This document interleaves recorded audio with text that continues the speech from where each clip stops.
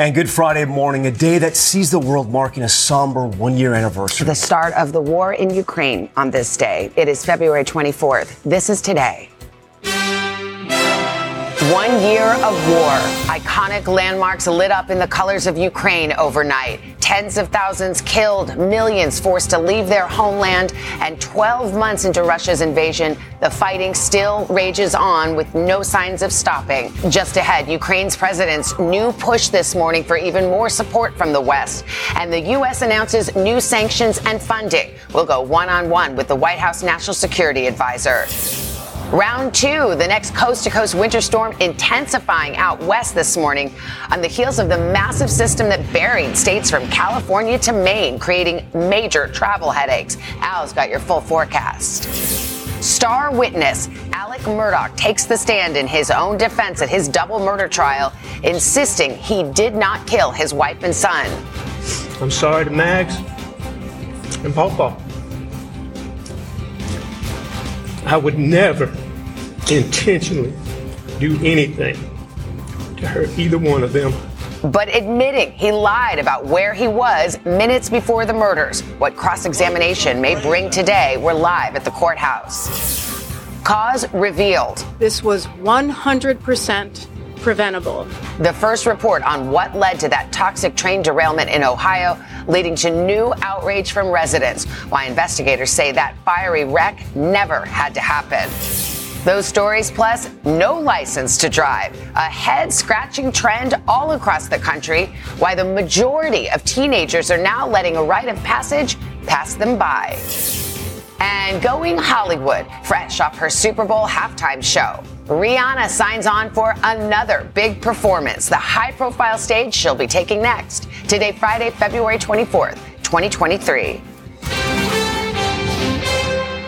From NBC News, this is Today with Savannah Guthrie and Hoda Kotb, live from Studio 1A in Rockefeller Plaza.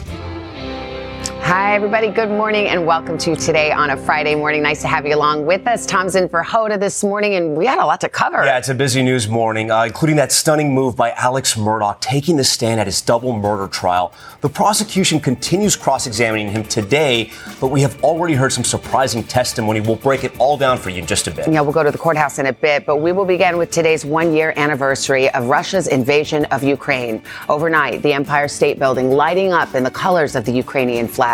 The Eiffel Tower in Paris also bathed in blue and yellow, along with the famed Sydney Opera House, illuminated in tribute to the people of Ukraine. In a moment, we're going to talk to White House National Security Advisor Jake Sullivan about the U.S. involvement in the conflict and how long this war could last. But let us begin with NBC's Richard Engel in Ukraine, where a moment of silence was observed this morning, 1 year later. Richard, good morning. Good morning, Savannah. Everyone in this country remembers exactly where they were at 5 o'clock in this country a year ago when Russian troops, which had sworn that they were not going to invade Ukraine, Russia claimed it was merely carrying out military exercises. And then Russia entered this country, launched its biggest invasion, the biggest invasion in Europe since World War II. And today, President Zelensky thanked his people for their resolve and predicted that this year, Ukraine would win the war. Ukrainians this morning observing a moment of silence for a war they were widely expected to lose, but instead are winning. It was 5 a.m. a year ago today when Russia invaded Ukraine in the biggest military campaign in Europe since World War II. At the time, President Putin said Ukraine, an independent nation since the breakup of the Soviet Union 30 years ago, shouldn't exist. This morning, President Zelensky said Ukrainians have proven invincible after a year of pain, sorrow, faith, and unity. Millions of Ukrainians are still living as refugees across Europe. A year ago, they began to escape the country, fearing Russian troops would quickly take over.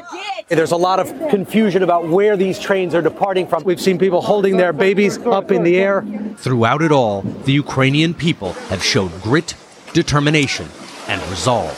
The Russians have now arrived at the gates of Kiev. This footbridge is one of the only ways people are able to escape. But the Ukrainian army, backed by American money and weapons, launched a stunning counteroffensive, driving Russian troops back and liberating occupied towns and cities.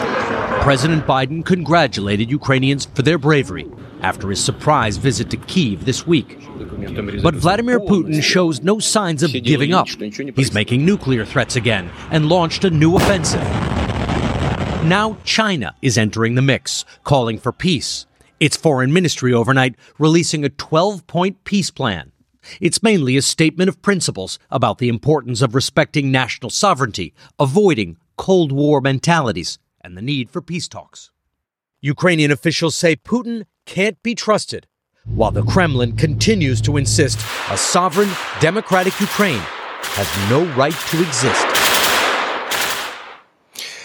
China said that nuclear weapons should not be used, nor nuclear threats.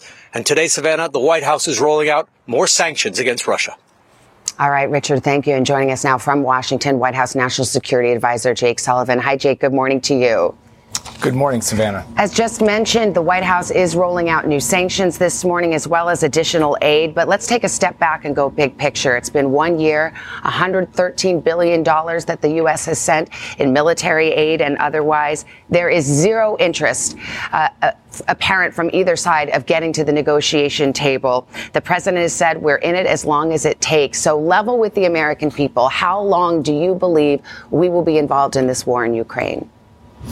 Well, Savannah, I can't predict the future when it comes to the war in Ukraine, and no one can. And the reason for that is that the Ukrainians, with their bravery and the backing and support of the United States and our allies, have confounded everyone's expectations. 1 year ago today, we were all bracing for the fall of Kyiv. 1 year later, Kyiv stands, Ukraine stands, and America will continue to stand with the people of Ukraine. And in the months ahead, we will continue to supply them with the necessary equipment to continue liberating the occupied portions of their country. But I can't tell the American people when the war will end. Of course, and no one could. Maybe I should have been more precise, because you say in the months ahead. Some people talk about years. The issue here is the stalemate where we're trying to walk this fine line. The president has said we don't want to escalate U.S. involvement to the point that we're literally in World War III. But critics, Republicans and Democrats, say, we're giving enough to Ukraine to not lose, but not enough to win, to get that decisive blow against Russia that would end this conflict. Well, as you heard from the correspondent just before we began our interview, Ukraine has actually succeeded in pushing the Russians back and reclaiming half the territory that Russia occupied a few months ago. The blue and yellow flag now flies over areas that Russia was previously holding. So, in fact, American military aid has not just helped Ukraine defend its territory, it's helped them reclaim its territory as well, and we're going to stay on the course for them to continue to do that.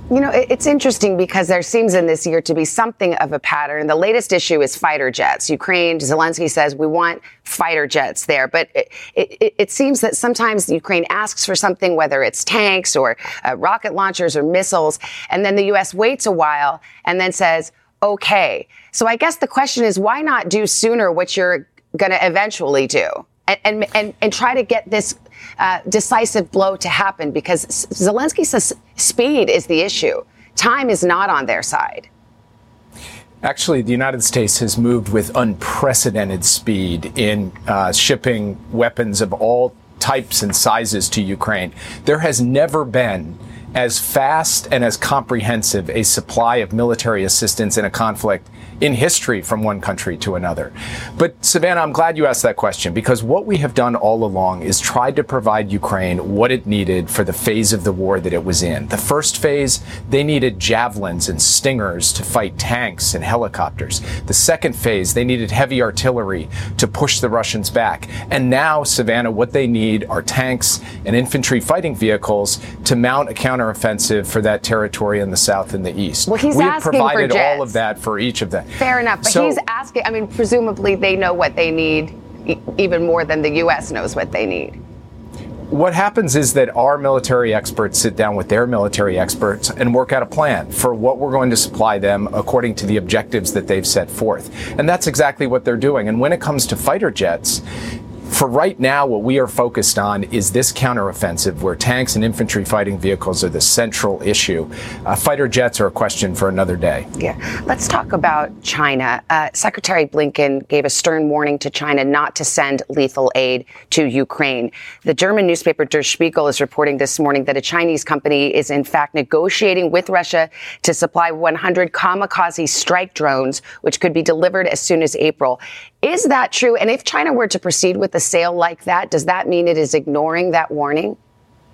Well, I'm not going to speculate on hypotheticals or confirm that report. What I will say is that to date, we have not seen China supply lethal aid to Ukraine, and we are continuing to make the case for why that would be a terrible mistake for them. They would, in fact, become a willing participant in Russia's brutal destruction of cities and attacks on civilians. So I can't speculate about what China will do. I can only make the position of the United States and 141 other countries in the world clear that this war should end and Russia should end it by withdrawing from Ukraine. And finally, Putin this week suspended Russia's involvement in the only remaining nuclear treaty between our countries. He talked about refocusing Russia's nuclear triad, announced the deployment of nuclear-capable ICBMs, saying that it would make those who threaten Russia think twice. It's loose talk about nuclear weapons. The president has said he does not believe that Putin intends to use them, that he doesn't see the evidence there. What makes you so sure? And are you concerned about this escalation of talk? Well, first, any loose talk of nuclear weapons is dangerous and irresponsible. But, Savannah, we can only focus on what we see. And we have seen no change in Russia's nuclear posture. And therefore, we have made no change in our own nuclear posture. We will remain vigilant. But for the moment, we have seen nothing to indicate of movement towards any deployment or use of nuclear weapons. White House National Security Advisor Jake Sullivan on a big day. It's nice to have your time and perspective. Thank you. Thank you. All right, back here at home, we want to take a turn out of the dangerous weather stretching from coast to coast. That massive winter storm we've tracked all week has finally moved off the coast of New England, but the next cross-country system is now taking aim out west. Take a look at that. All of it creating major travel headaches. We'll get to Al's forecast in just a moment. But first, NBC's Tom Costello joins us from Reagan National Airport. Tom, good morning. Yeah, there's always a travel impact. At this moment, we've got 785 flight delays nationwide, about 200 or so cancellations. The numbers are pretty impressive here. On the West Coast, Portland, looking at a total of 11 inches of snow. That's the second most since World War II. Minneapolis, 13 inches at the airport alone. We are seeing, in fact, these storms targeting and putting the West Coast and the upper Midwest right there in the bullseye.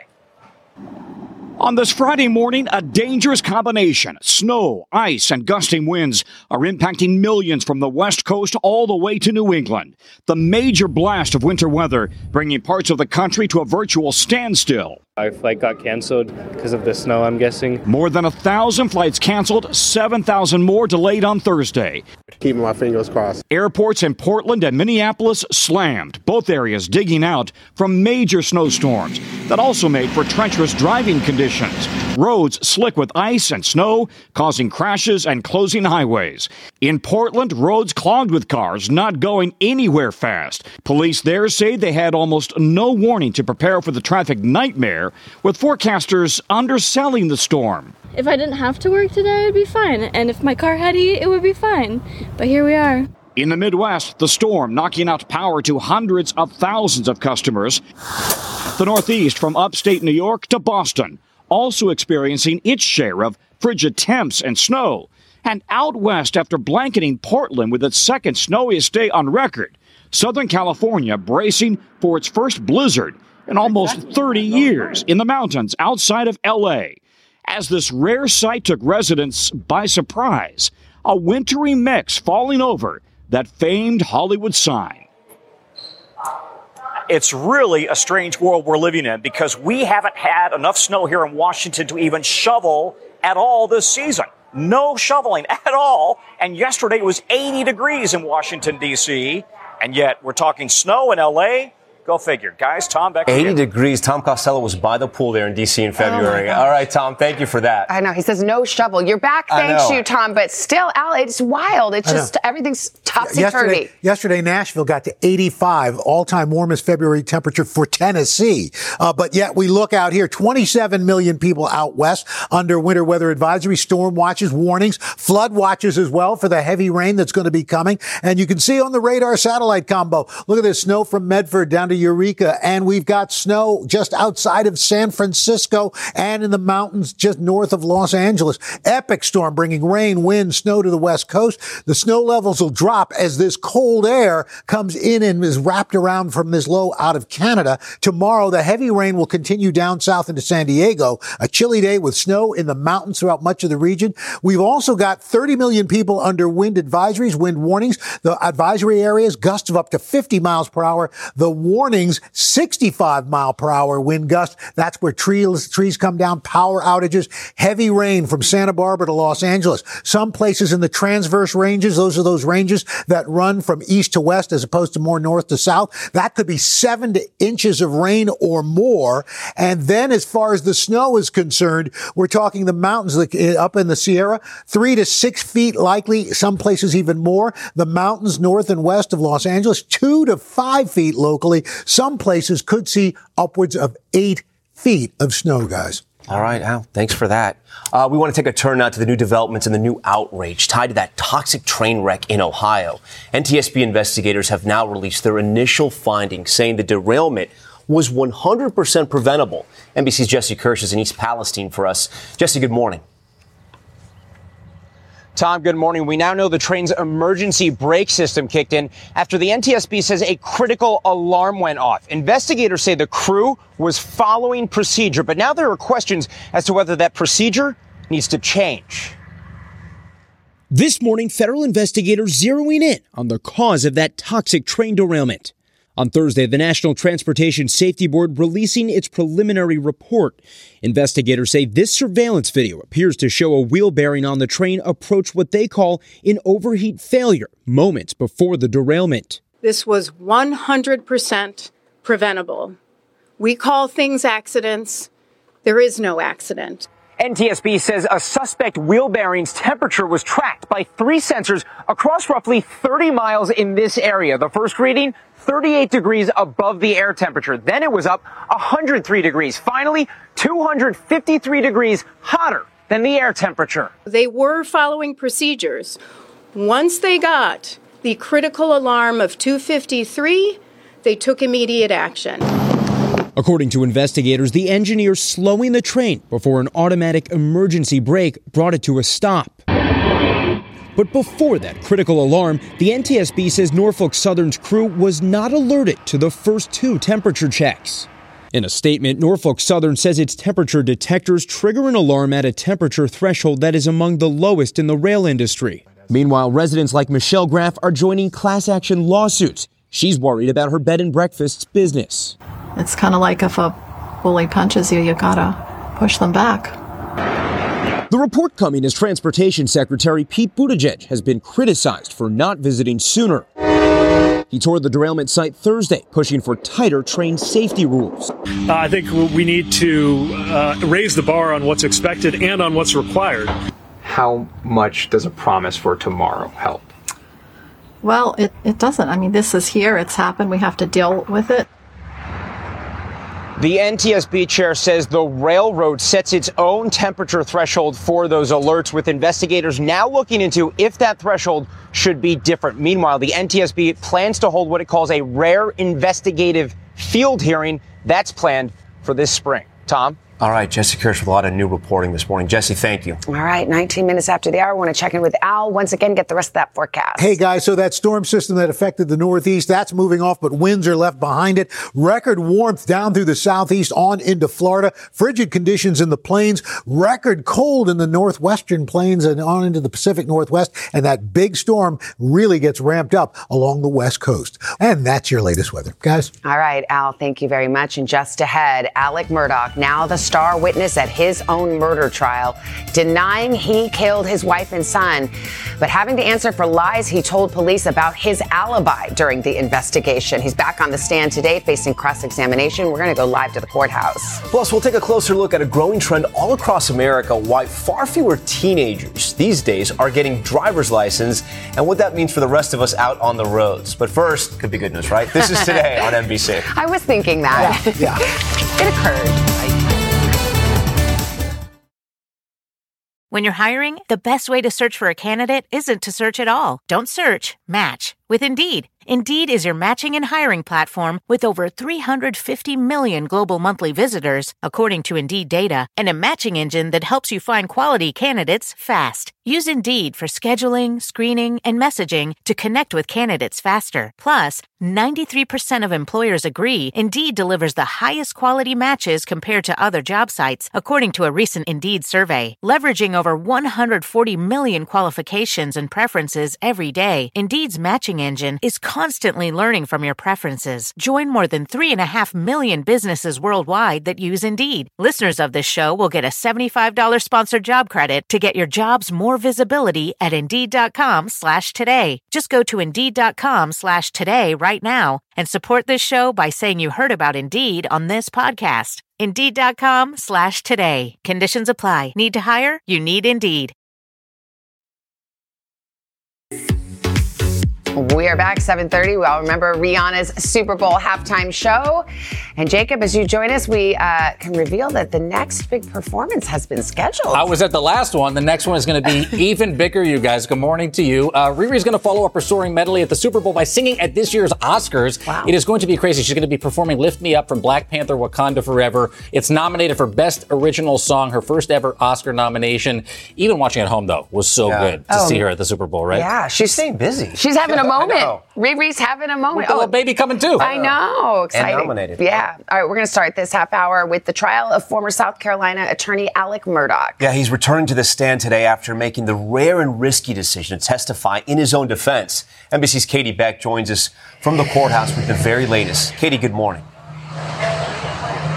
Well, good morning, guys. Right out of the gate, Alec Murdaugh admitting that he lied to investigators, but maintaining that he never killed his wife and son. The defense painting Murdaugh as a family man who was struggling with a serious addiction. Prosecutors painting him as a con man who used his standing in the community to lie, cheat, steal, and murder. I am going to testify. After weeks of witness testimony about him, the jury finally hearing directly from Alec Murdaugh in his own words. I did lie to them. Under oath, Murdaugh admitting he misled investigators about being at the crime scene just minutes before his wife Maggie and son Paul were brutally murdered. Murdaugh blaming an opioid addiction, which he says made him paranoid and distrust in state authorities. Once I lied, I continued to lie. But through hours of tearful testimony, often referring to his son by the nickname Paul, he maintained he had nothing to do with the murders. I did not kill Maggie. I did not kill Paul. I would never hurt Maggie, and I would never hurt Paul. Ever. Under any circumstances. Murdaugh also admitting that during the investigation into the murders and into his alleged financial crimes, he tried to hire his cousin in a botched hit job to cash in on $12 million in life insurance. What was the end goal that you wanted to accomplish? I meant for him to shoot me so I'd be gone. On cross-examination, the state quickly targeting his earlier admission on the witness stand of being at the kennels the night of the murders. All this time later, this is the first time you've ever said that. Yes, sir. Prosecutors trying to establish Murdaugh as a member of an elite family who used his standing in the community, including carrying a badge with him, to get favorable treatment from law enforcement. They also accused him of stealing millions of dollars from former clients to fuel a wealthy lifestyle. I stole money that was not my money. I misled people that I shouldn't have misled, and I did wrong. How many times have you practiced that answer before your testimony today? Prosecutors who've said Murdaugh's motive for murder was an attempt to cover up those financial crimes, appearing to be frustrated by his repeatedly vague responses. You can't tell us one conversation you have with any of these people when you look them in the eye and convince them that you were doing them right, that you were telling the truth. That's not true, Mr. Waters. When trial resumes, Murdaugh will be back on the stand for cross-examination. We expect that could take several more hours today. The defense say they have 2 or 3 more witnesses before they rest their case. Savannah? All right, Katie, back at the courthouse. Thank you. Let's bring in NBC's senior legal correspondent, Laura Jarrett. Laura, good morning. Hey, good morning. It's always a wow. I mean, when the defendant takes the witness stand, it's extremely risky. It kind of converts the case to a one-witness case. They either believe him or they don't believe him. Right. How did he do? Is this paying off? For days, you and I have talked about what an enormous gamble this would be. And I think so far, and I want to qualify it as so far, he has been quite compelling. He was emotional when he was talking about the murders, and he also managed to clear up a lot of the weird inconsistencies that the jury has heard so much about. He was able to tackle it because what is the first rule? As a defense attorney, if your client's going to insist upon testifying, as we by all accounts think that he did, you get out the bad facts on direct examination so that the cross-examination sort of loses some of its impact. And I think that's what the strategy was. I mean, they did it almost right away to get ahead of those bad facts. The worst fact for him, of course, is that, as he has now acknowledged, he was lying to police, to his family, to investigators, to his own lawyers about whether or not he was at the scene of the crime moments before the murder. What did you think of his explanation for why he lied? The idea that he was paranoid and that it had to do with his drug use, I think that's going to be an interesting credibility determination for this jury to make. But I think he had to admit at least to the lie, because if he had tried to obfuscate or tried to shred the truth on that a little bit, I think there were too many witnesses who had placed him at the scene of the crime. He couldn't get around it. He had to admit it. I think blaming it on the drugs, again, we'll see whether that works. But, this jury, as all of us probably have someone in our life who has suffered from substance abuse, it may not be a knock against him. The jury may find that sympathetic. The jury may be actually find that completely credible. Yeah, well, let's talk about the jury because, if nothing else, for someone to come and tell their story in their own words, being questioned by their own lawyer, it's humanizing. Yeah. And here he is talking about Papa and Mags and the family. There's word that some of the jurors seemed openly moved by this, one even in tears. Yeah, it's hard because at home, certainly on social media, some people might have found it was too folksy, too scripted. At least based on what we know from the pool reports in the courtroom, jurors were wiping away tears. They passed him a tissue. Now, maybe it's just Southern hospitality to pass someone a tissue, but if they're moved so much for tears, that's not a good sign for the prosecution, and it's a sign that they may find him sympathetic. The prosecutors have just started their cross-examination. I mean, this is it for them. So how do you think it's going so far? What do they need to do today? They need to get to the point. They allowed the jury to go home yesterday after 2 hours of cross-examination. Not a peep about the murders. That's a head scratcher, I think. Now, maybe the prosecutors are building up to some amazing Perry Mason moment, but they need to get to it because, again, by reports in the courtroom, some people are a little bit sleepy. You can't be sleepy at a murder trial under cross-examination. That's a big problem. This is the moment. All right, Laura Jarrett, thank you so much. Straight ahead, we are going to talk spring break. We're going to get you ready. Where to go, when to book, ways to save, everything you need to know. But first, it was a rite of passage for most of us getting the driver's license. Well, guess what? A majority of teenagers now say, thanks, but no thanks. We're going to take a closer look right after this. He would lie his way into their dreams. He was looking for James Bond girls. How fun would that be to be a Bond girl? Then twist them into a nightmare. This guy's done this before. He'll do it again. Until a group of women banded together to put him behind bars and keep him there. You have to participate fiercely in what happens next. I'm Keith Morrison, and this is Murder in the Hollywood Hills, an all-new podcast from Dateline.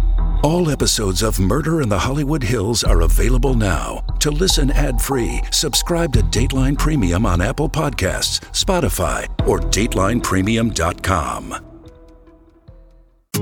Hi, everyone. I'm Jenna Bush Hager from Today with Hoda and Jenna and the Read with Jenna book club. There's nothing I love more than sharing my favorite reads with all of you, except maybe talking to the exceptional authors behind these stories. And that's what I'll be doing on my podcast, Read with Jenna. I'll be introducing you to some of my favorite writers. These conversations will leave you feeling inspired and entertained. To start listening, just search Read with Jenna wherever you get your podcasts. Olivia Rodrigo's excited about driver's licenses, but most people her age, apparently not. They not ain't. that psyched about it. This is so shocking. Surveys now show the majority of teenagers who are eligible to get their license these days actually don't. Back, when we were teenagers, it was a symbol of freedom. It was a symbol of independence. But oh, how times have changed. There's ride-sharing services, the rise of social media. Gen Z simply is not as interested in getting behind the wheel as we used to be. Watch out for the bike lane! Oops, my bad. Remember when getting your license was the most exciting part about being a teen? Are you going to take me somewhere to make left-hand turns? We're going back to the DMV.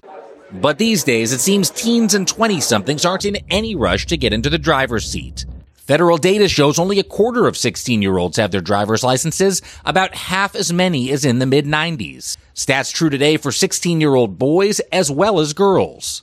Experts say this trend is due in part to the popularity of ride-sharing apps and e-scooters, as well as social media replacing in-person get-togethers. According to one survey, 61% of teens between 13 and 17 prefer texting or using social media over actually talking in person. Since COVID, many Gen Zers like New Yorker Aliyah Tejeda are working from home, making getting a license less necessary. She says even signing up for driver's ed would break her bank. It's like $500 just for like 3 lessons. And that's part of the problem. It's too expensive, right? It's way too expensive. Even if I were able to afford a car note on top of my rent, do I have money for insurance? Absolutely not. Nationwide, driving schools report teens are foregoing licenses not just in cities where public transport's easier, but in less populated areas too. 23-year-old Madison Morgan grew up in rural Washington state and still doesn't have a license. Driving is honestly just very anxiety-inducing. When I would practice with my parents, a lot of times it would end in tears. Now working in Seattle, she takes the bus to work, but says her parents still beg her to learn how to drive so she can have more options career-wise. They want me to get a license so that if I ever wanted to move, that I wouldn't be as limited. But why would I want to have my own car when I can just go on an app and someone else in their car can just drive me around? You're a virgin who can't drive. Oh, that was way harsh, Ty. Let's face it, what used to be the ultimate put-down, now worn as a badge of honor among young people. No license, no problem. Owning a car just isn't a part of our reality. Yeah, I don't know. I mean, did you get your driver's license right away? The day I turned 16, I got my learner's permit. Immediately. Boom, right. So did I. Yes, same. I didn't. I didn't have a car, so I was like, why bother? Right. Plus, I was always the youngest, so I had friends who had cars, so sure. I waited. It's not just Gen Z, it's millennials too. Like 8% less millennials are getting their driver's licenses right now. One thing that I don't like to do, ride those scooters. So scary, so dangerous. I would driver's license over scooter any day of the week. No. Leela, my 24-year-old doesn't have a license. Oh, really? Still. I don't blame her. Well, she's a city girl. That's what I'm saying. Yeah, it makes sense true. there, but where we all grew up, you needed a She's car. got the Uber app, though. That's She true. knows how to do First that. car? First car, Isuzu Rodeo. It was stick shift. My dad taught me how to drive No on way. Sundays. We would stall out every Sunday on the way to Mass, and he would scream at me the entire drive. So I'm not going to ask you for a ride home. No, can you drive a stick shift? Absolutely not. No, I can. I know you. I love the stick I love the stick shift. Okay. We got to get a lesson. We're going to shift over to the weather map now. Here we go. There you go. Learn how to drive on a hill. That's never fun. Anyway, look at these bitter cold temperatures. Right now, we're looking at wind chill advisory, wind chill warnings. 10 million people from Portland all the way to Duluth down to North Platte. It is brutally cold. Right now, it feels like 22 below in Bismarck, 15 in Salt Lake, 12 in Portland, minus 23 in Minneapolis. But there's a big rebound. Look at this. Bismarck Friday today, minus 1 by Sunday. You're at 30. Denver 37 on today, 53 on Sunday. Chicago today, you're at 28. You'll be at 50 by Sunday. So that is good news. And again, the cherry blossoms, tidal basin, the cherry trees are starting to bud already. This is about 2 to 3 weeks early. Buds to bloom about 3 to 5 weeks early. Earliest bloom, March 15th, 1990. The average bloom, April 4th. And we're starting to see those leaves already. First leaves now in New York, Ohio, and Indiana. This earliest on record for the Midwest and the Mid-Atlantic as well. So for all you gardeners, get ready. It's coming, baby. And New York, our first leaf here in New York City, 32 days early. This is crazy stuff going on, and we still only have 0.4 of an inch of snow. And that's your latest weather, guys. All right. Just ahead, big news for a wildly popular HBO show and a beloved movie franchise. One's coming back, the other's coming to an end. That and more coming up on Pop Start. Yeah, plus we're rounding up the best tips and deals ahead of what's expected to be one of the busiest spring break seasons in years.